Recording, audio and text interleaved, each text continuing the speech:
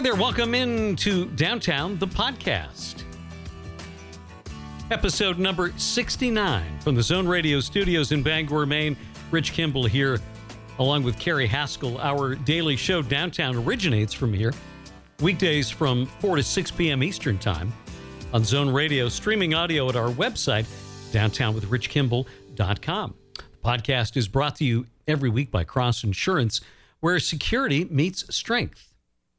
Well, a fun edition of the podcast this week as we talk with a Hollywood legend and talk about another Hollywood legend. Actually, Carrie Haskell, several legends will come up in our conversations today. Yes, not to name drop, but when you've got somebody that's talking about Cher, Barbra Streisand, Orson Welles, John Ford, and on and on and on. Yeah, this week we talk with director, actor, film historian Peter Bogdanovich, and we talk with writer Josh Karp, who wrote the book Orson Welles' Final Movie, produced the documentary about the making and the effort to finish up The Other Side of the Wind, They'll Love Me When I'm Dead. Well, let's get things underway by, I don't think it's a stretch to call him a Hollywood legend as a director. Some terrific movies through the years, Last Picture Show, What's Up, Doc, Paper Moon, St. Jack. A lot of hits, a few misses along the way, but some great stories about all of them, the making of those films, and his work as a film historian as well. Here's our conversation with Peter Bogdanovich. Hi, Rich. How are you doing? I'm doing wonderful. Thank you so much for making time for us. My pleasure. I totally unexpected. The other night I was searching the dial and came upon the wonderful Buster Keaton documentary on TCM. Boy, that was terrific, and I was surprised to learn that you never got to meet Buster Keaton. No, I didn't. I was just had discovered where he was living at that time, about 5 blocks from where I was living, and then he died before I could get to him. Well, it's a wonderful love letter to him. How important is he in the history of film? Well, I think in terms of comedy, he's right up there with the best. And as a silent filmmaker, he was extraordinary. And those films, a lot of those films, really hold up. Well, yeah, I actually followed it up by watching The General for about, I don't know, maybe the 8th or 10th time, and that just holds up so well and seems to get better with age. It does, yeah. It was a very modern film. I like all the ones that he directed. They're all good. The 10 films that we ended the documentary with. I'm glad you saw it. I didn't know they were running it. I happened to be watching the TCM because they were running Sherlock Jr. or something, and then they said they were running the documentary. I didn't even know they were running it, but I stayed and watched it. You've been on television a lot lately. You were a key part in that, I thought, terrific CNN series on the movies as well. Yeah, I think I was in one of them, in the 70s, I think. The others, a little bit in the 70s. What were you saying? I wanted to talk about The Other Side of the Wind because we've had a lot of people talk about that with us. Josh Karp, who did the documentary "They'll Love Me When I'm Dead," was on with us. I thought the movie was sensational. Would Orson have been pleased to see that film finally completed? Oh yeah, he would have very much. I remember he turned to me once. We were at lunch or something, and out of the blue, he just turned to me. He said, "If anything ever happens to me, I want you to promise me you'll finish the picture." And I said, "Oh, Orson, nothing's going to happen to you." He said, "I know, but if it does, I want you to promise me you'll finish the picture." I said, "Oh, yeah, all right. Of course I will." And that's what happened. Well, it took 20 years or something to finish it. And it's remarkable because you watch that film, and here's a movie that had been worked on in various stages since the 1970s, and it's still ahead of its time. Yeah, exactly. It is still ahead of its time. And it was 40 years in the making, so to speak.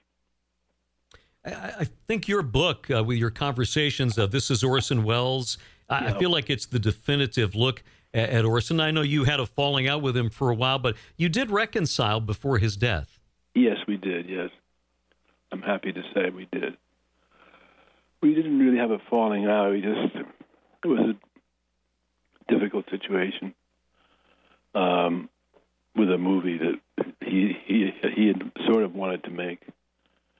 It's a long story, but we did reconcile, and we had a very nice conversation. I remember a couple of weeks before he died, I said, "Jesus, Orson, I feel like I made so many mistakes." And he said, rather with a light tone, he said, "Well, it does seem to be impossible to go through life without making a great many of them."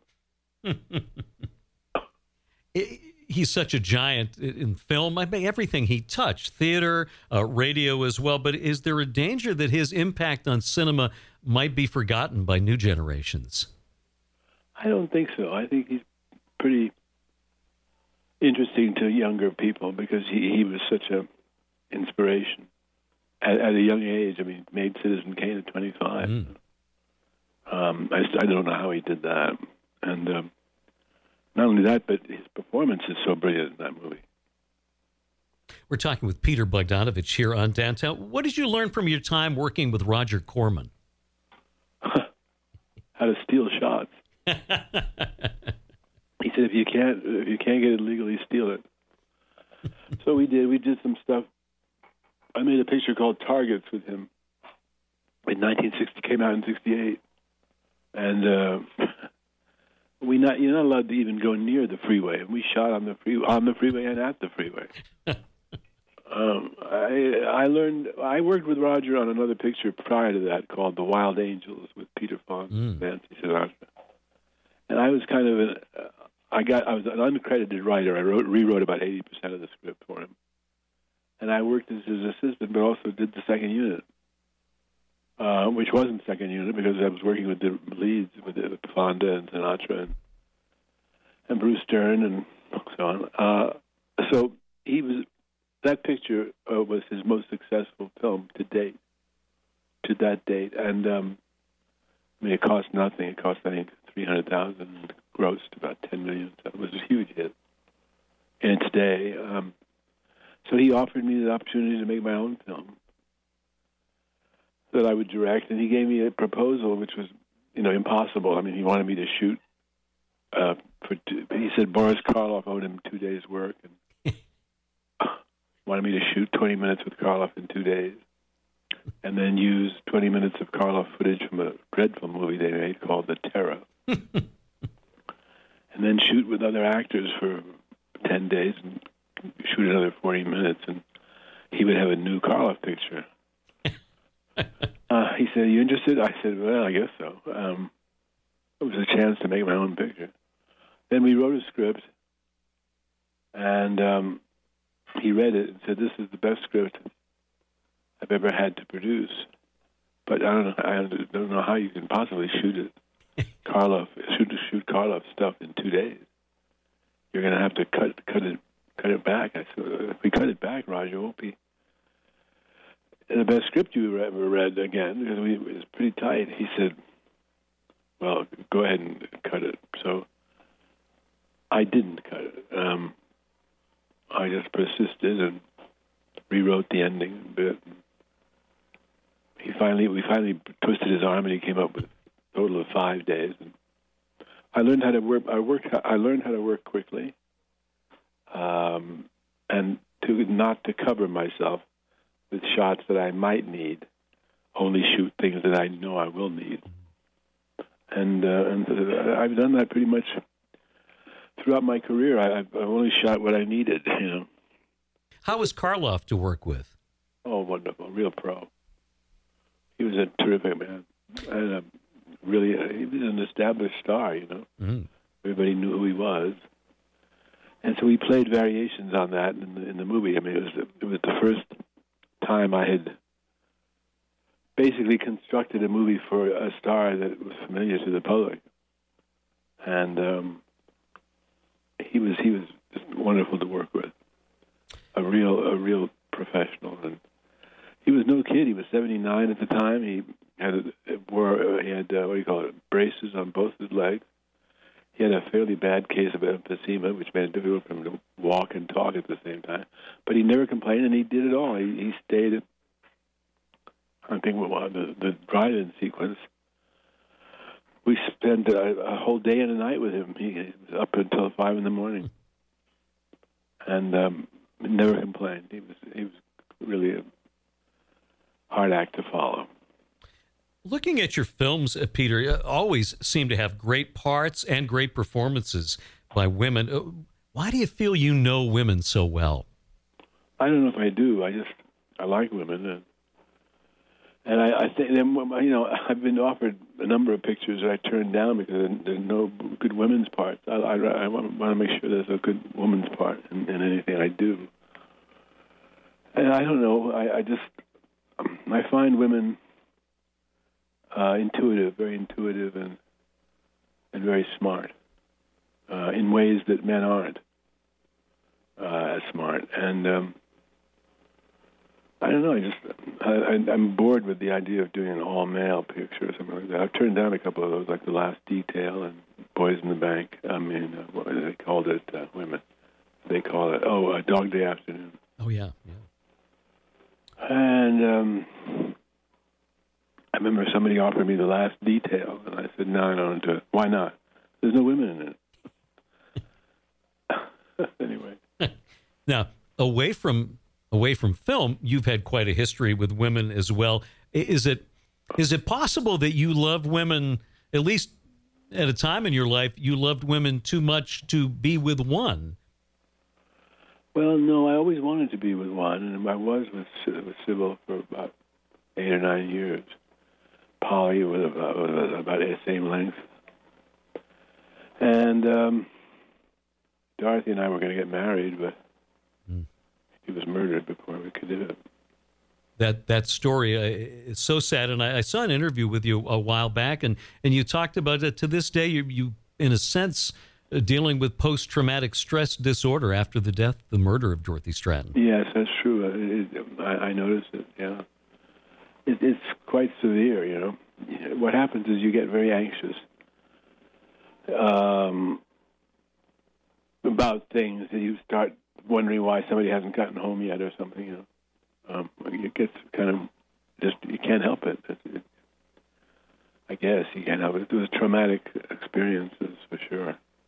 I want to talk about some of the people you've worked with in your film career. Jeff Bridges, really his first big role in Last Picture Show. He earned an Oscar nomination for that. Now, he was dating Sybil, and then you began dating Sybil. But how was that work relationship? Well, he was with Sybil for a couple of weeks on that picture. And then she left. I mean, he left to do his Army reserve training order. And Sybil and I got interested in each other way too much. And anyway, occupational hazard takes over. What else did you? What was the rest of that question? But you were able to get past that, though, and you obviously worked very well together. Oh yeah, we got along very well. She was terrific at picture show. You also had great success teaming with Ryan O'Neal. Did other people in Hollywood fail to understand his strengths as an actor? Yeah, I guess they did. I directed him very carefully and very much, and fed him a lot of things, particularly on What's Up, Doc. A lot of them, you could almost say he was doing Cary Grant, because I would show him how to do it, and he did it well.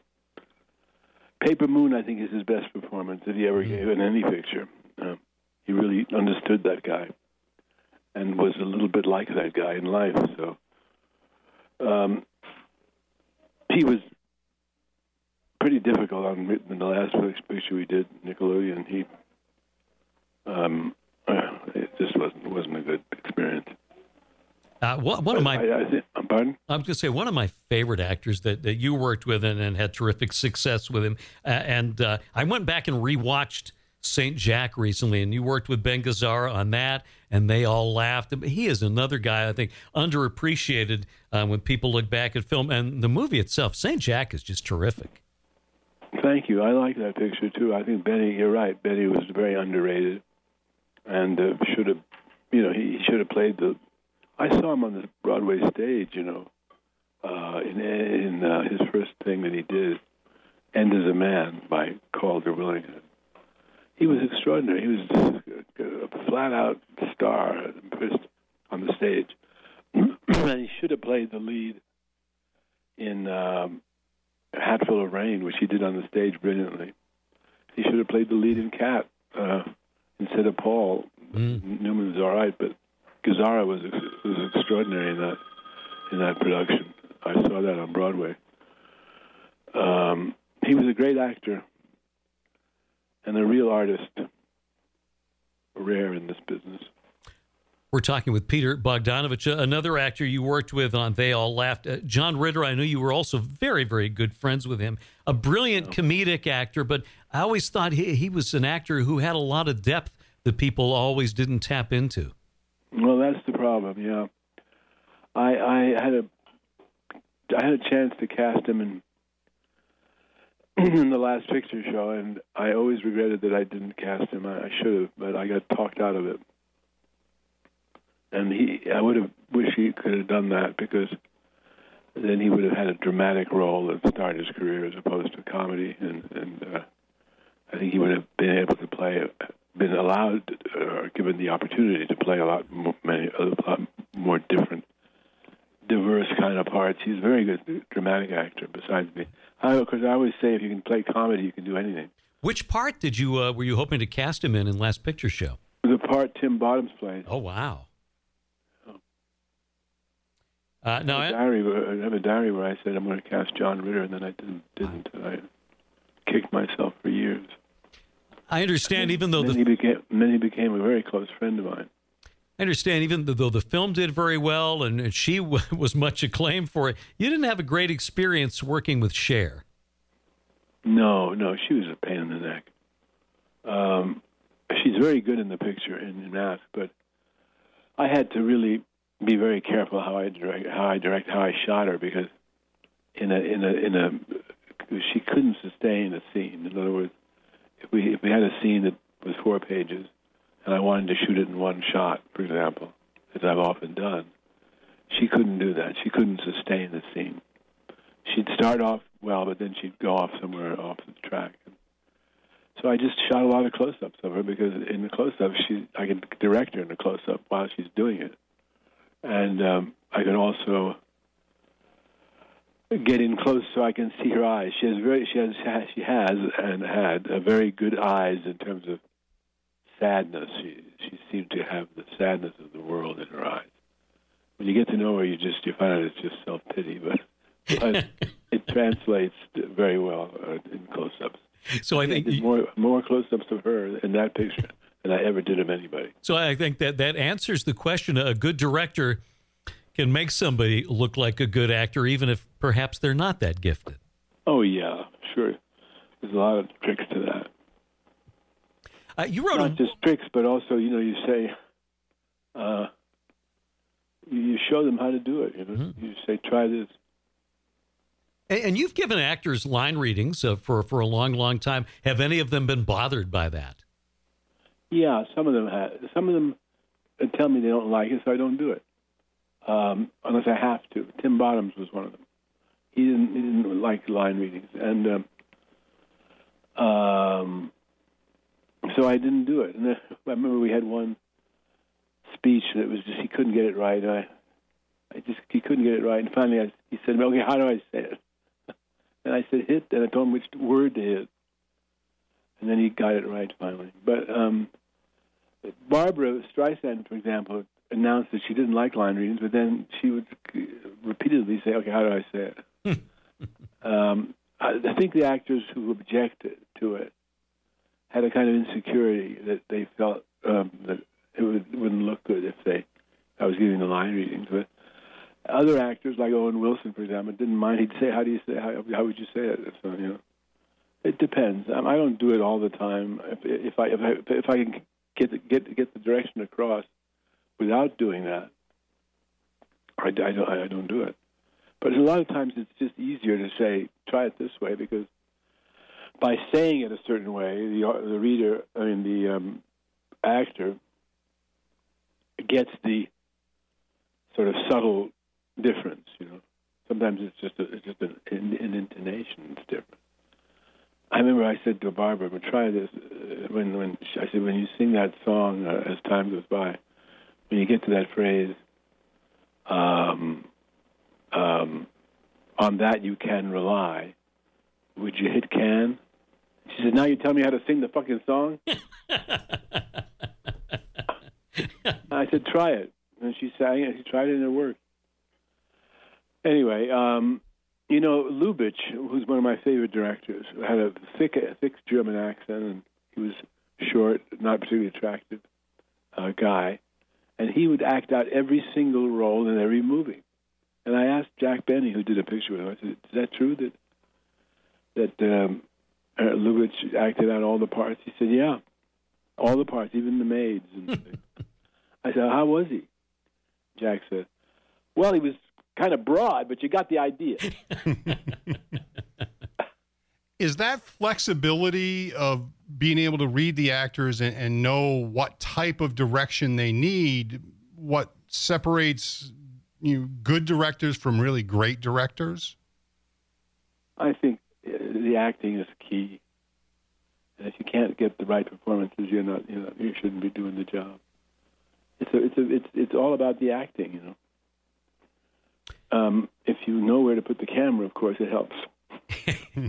You wrote a wonderful book and did a great documentary as well on Maine native John Ford, certainly one of the great directors of all time. You got to know him very well. Where does he belong in the history of American cinema? He's a very important figure. He's one of the few poets, and he really made some extraordinary films. Of course, he was great at westerns and made a number of classic westerns, Stagecoach and The Searchers by Donnie Clementine, Fort Apache. The whole Cavalry trilogy is brilliant. He was a great director, there's no question. Orson used to say he was the best American director. The only one who's a poet, he said. And he was right. I love Hawks as well. I said to Orson, and so did Orson, I said, "How would you differentiate Hawks and Ford?" And Orson said, "Well, Hawks is great prose, but Ford is poetry." Ah, that's perfect. Yeah.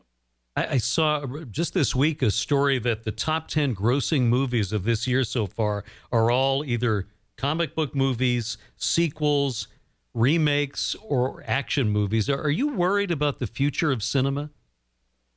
Yeah. Pretty bad.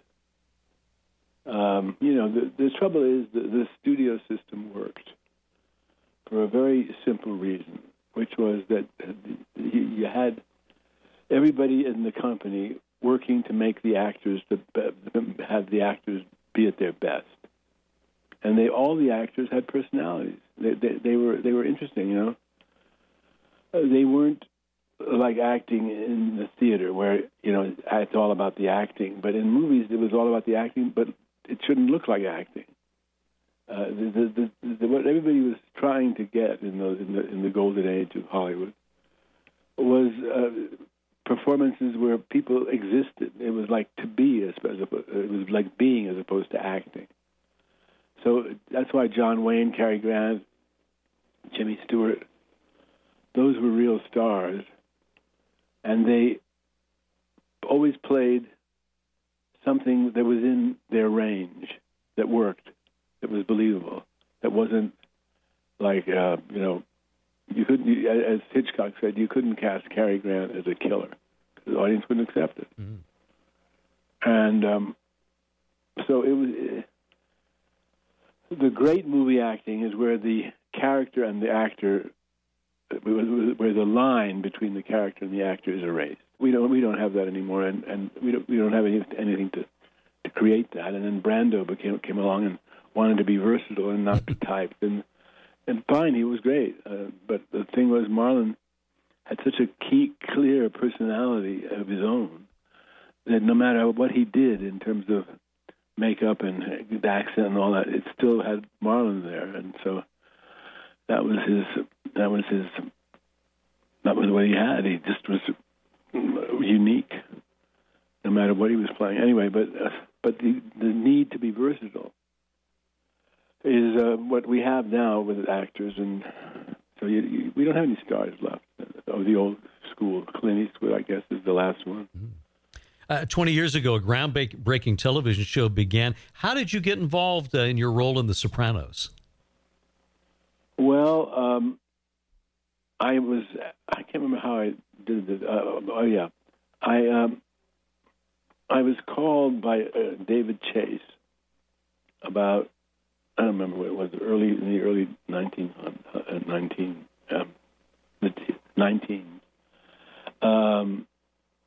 And he said, he's doing a series called Northern Exposure, and they were planning. It was just, I remember what year it was. It was 97. It was just after my book on 92, I guess, right after my book on Orson came out, and by maybe a few months after. And he said, we're doing a special show on Northern Exposure, a kind of a tribute to Orson, where we're going to do supposedly a film festival up here. They were shooting in Seattle, but it was supposed to be Alaska. And he said he wondered if I would come up there and play myself, so to speak, in a kind of, having just written this book, in a kind of tribute to Orson, who was dead. So I said, sure, and I came up and we did it. And on the second day of shooting, he comes over to me and he says, have you acted before? I said, yes. I said, yes, I started out as an actor when I was 15. He said, well, you're very good. He said, you have a lot of presence. You should do it more often. I said, well, thank you. 7 years later, David Chase calls me again. He says, we're doing a series called The Sopranos, which is going into the second season. And we have a therapist who's been working with Tony Soprano, and he's so difficult that now she needs to go to a psychiatrist. Would you like to play that? I said, yeah, sure. So he said, come on down and meet the writers. So I went and met the writers, and they called me about an hour later and said, you got the part. We'd love you to do it. And so I did 15 of those and directed one of them. Mm. It was a great experience. I really loved that. It was tremendous fun. All the actors were great. David was brilliant. It's just a great experience. What's been the biggest learning experience of your career as a director?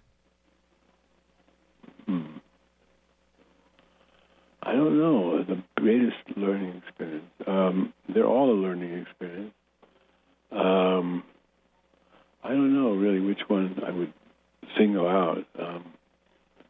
I think At Long Last Love was the most difficult, and we couldn't. I never did get the cut right until somebody did it for me, and and it was really. But the problem with At Long Last Love was that if you're going to make an original musical comedy, you got to preview it a lot of times. I mean, if you're doing it for Broadway, you go out of town for a month or two. Sure. To play it on the road. We had exactly two previews, and that was the mistake. And the version that we opened was not even previewed, so it was just fucked up pretty good. I learned what not to do on that one. The scenes were good; it just wasn't cut right. I guess that was the most painful learning experience. If you had to, I'm sure it would be impossible to do, but if you had to, if we pressed you and you had to pick one film to represent your career, what might it be? That's difficult because I've done so many different kinds of films. I don't know what I would pick. I think probably They All Laughed. If your films happen to come on television, do you watch? And if you watch, are you able to enjoy, or do you watch with a director's eye and look at things you might do differently today? I don't really watch my stuff on TV if I could, unless it's just like the other day the Keaton picture was on. It caught me by surprise. I didn't know they were going to run it, so I watched it since it was there. I thought, well, what the hell? Let's look at it, and I thought it was pretty good. Peter, thank you so much for making time for us. So we've enjoyed your work for so many years, and we appreciate you being with us. We wish you continued success and good health.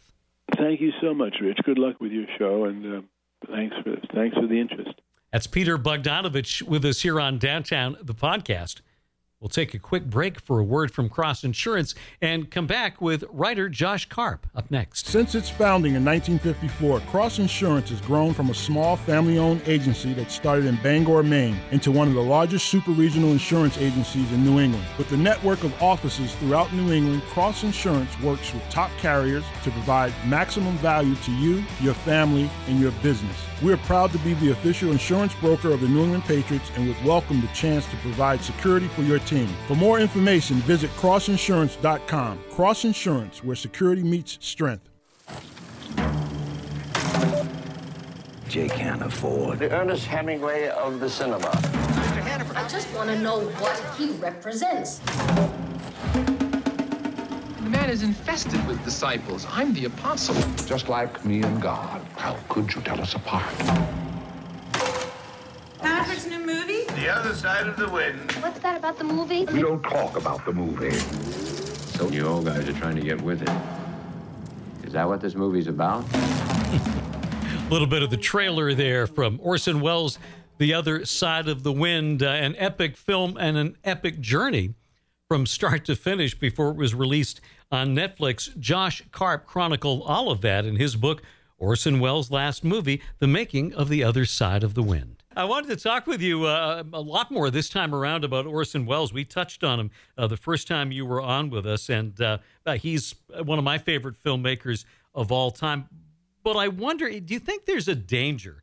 For years, Citizen Kane was always, in whatever list came out, it was always at the top of the list as the greatest film of all time. And recent years, sometimes it's there, sometimes it's The Godfather, and there are other possibilities. Is there a danger of people maybe forgetting Kane, or at least forgetting the incredible innovations that were a part of that film? Oh, absolutely. When I was working on the book, I was teaching journalism at Northwestern, and I was, doing some research one day and before class, and one of my students came in, and they said, what are you doing? And I said, I'm, doing some research on this book, and what's it about? And I said, it's about Orson Welles. And we ran through, I was like, Citizen Kane? No.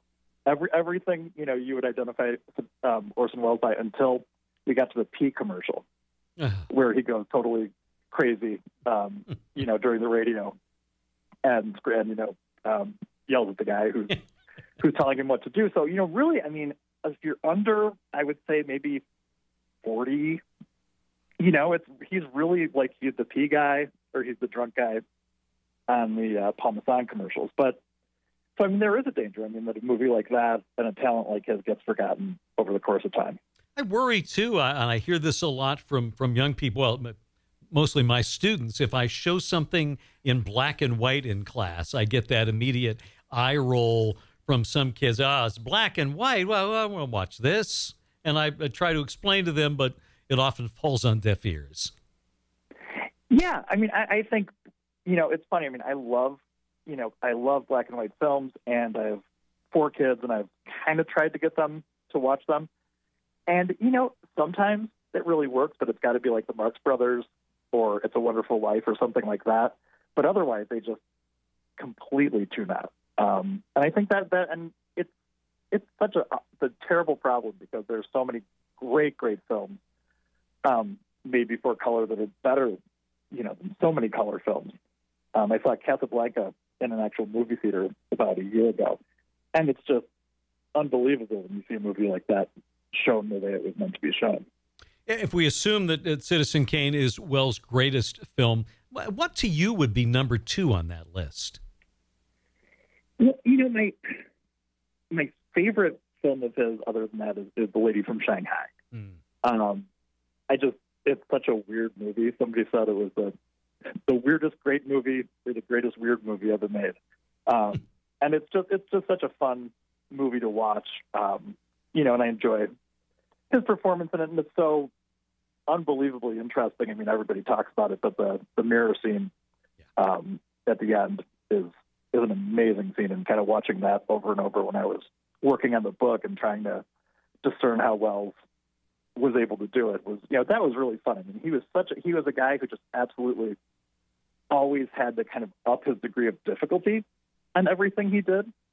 And that to me, you know, it was really interesting. It was like making a movie wasn't enough of a challenge for him. He had to do something nobody else had ever done every time, you know, he came to bat.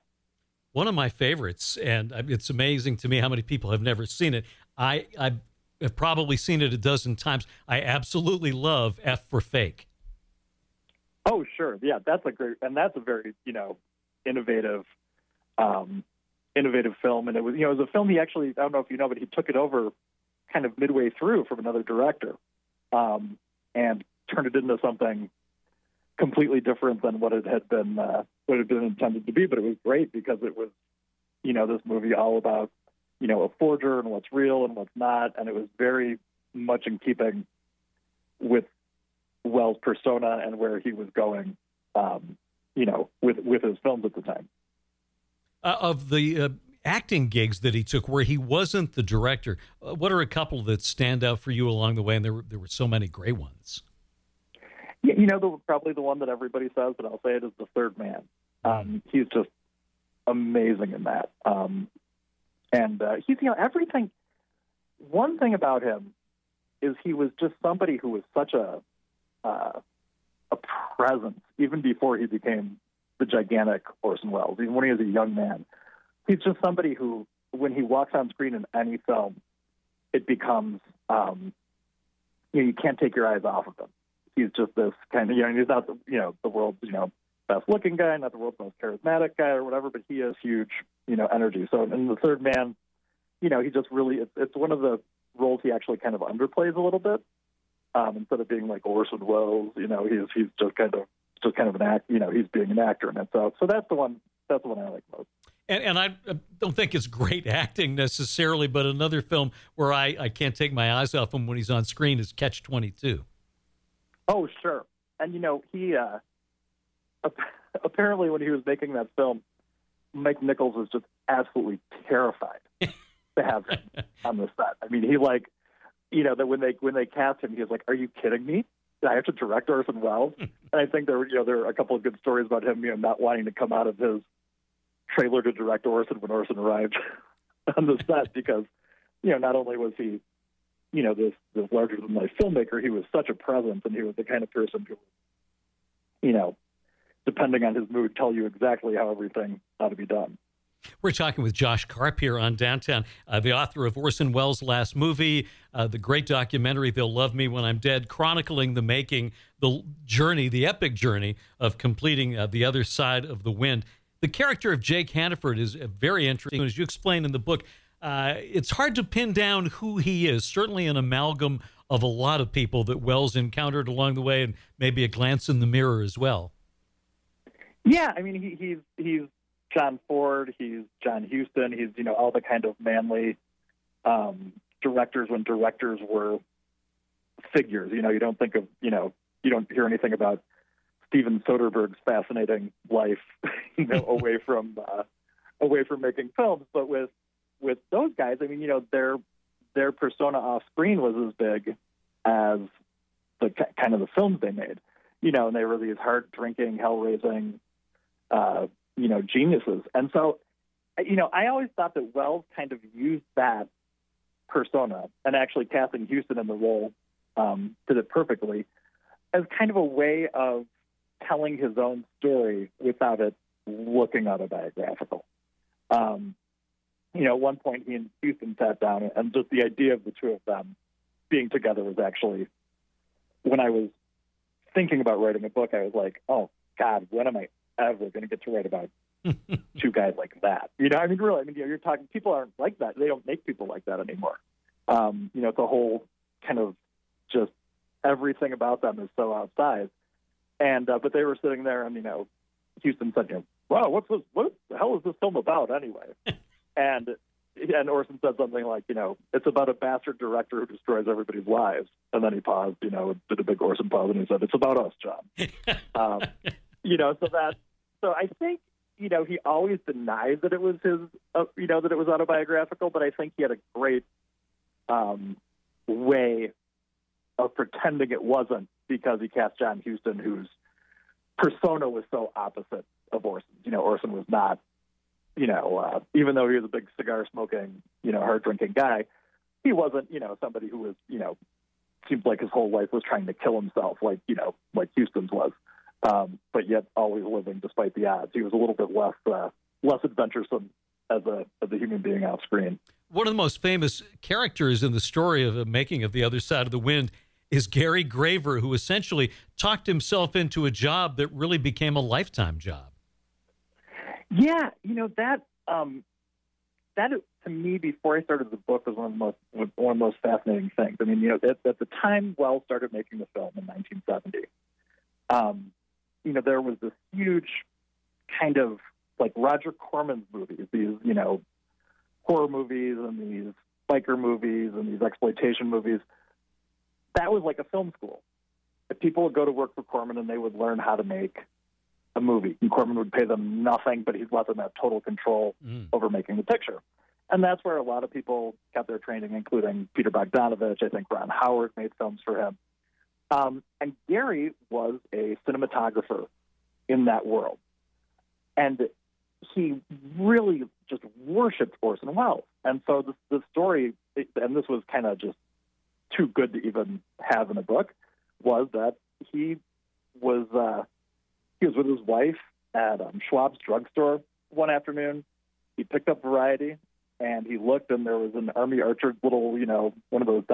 columns about who's seen here and there, said Orson Welles in town, planning to make his film The Other Side of the Wind. And he goes, where would Orson Welles be staying if he was here? And he calls a couple places, and he calls the Beverly Hills Hotel. And he says, Orson Welles, please. And the call goes through. And all of a sudden, he doesn't just have Orson Welles on the other end of the line. He has like Orson Welles, he's got the voice and everything. And he says, who is this? And he says, my name's Gary Graver. I'm a cameraman. I'd love to work with you. And Orson kind of blows him off and says, God, give me your phone number. Maybe I'll call you sometime.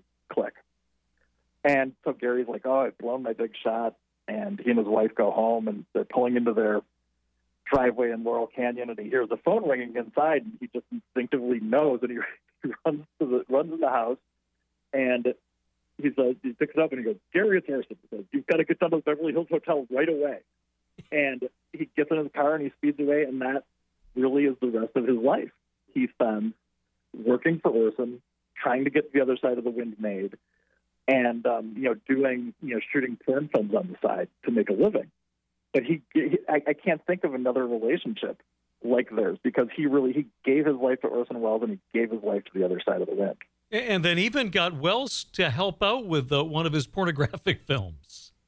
Yeah, that was that was really funny. I found myself having possibly the weirdest conversation of my entire career with Joe McBride, who's a great writer who was very helpful to me, and he had written several books about Welles. And there's a porn movie called 3 a.m. starring a woman named Georgina Spelvin, and who I guess was a big porn star in the mid-'70s. And the story was that Gary, always said yes to Orson, and always, if Orson needed him, he'd run. And he lost a couple marriages because of that, and he was always, working 24 hours a day for Orson and then trying to earn a living on the side. And so finally this one time he stood his ground, and he said, Orson, I cannot come back to work until I finish editing this film 3 a.m. And Orson says, okay, what can I do to help you? And so he goes over to Gary's house, and I think it was at his house, and they're editing the film, and Orson says, he's trying to cut together different scenes, and he goes, well, I'll cut together that scene. And it is a scene in a shower involving two women. And and Joe McBride had reported it as being a certain one kind of pornographic act, and I realized that it was a lesbian, scene. And he and I are on the phone discussing whether this is a lesbian scene or a solo scene. It was like and I'm like, this is really the weirdest thing I'm ever going to do in my life. But yeah, so Orson Welles, if you watch 3 a.m., there is a scene that Welles edited, and he did it in a like real Welles fashion, which I always love. It kind of has all these like Wellesian flourishes in the editing and strange angles, and and all that. And I always, think it's so great that when asked to do something just to get it done, he couldn't do it anyway, but in the Orson Welles manner. I love it. We're going to be talking with Peter Bogdanovich next week, and of course, he and Welles had a complicated relationship, and that kind of made its way to the screen in Other Side of the Wind, with Bogdanovich playing one character, and then Rich Little, at least for a while, sort of playing Bogdanovich. Yeah, I mean, that to me, whenever I have to sum up the story of that film in, a paragraph, I always say, Welles started shooting it in 1970, and at the time Bogdanovich was a young director, but he was basically a journalist, and he was writing a book about Welles. And he, in the film, in 1970, plays a guy who's writing a book about the main character, and a film journalist. And the character is a lot like Peter. Peter loves to do celebrity impressions. The guy did impressions, and all this stuff. And so then Bogdanovich goes off and makes like 3 hit films in a row. He makes The Last Picture Show. He makes what's it called, Paper Moon, and he makes What's Up, Doc?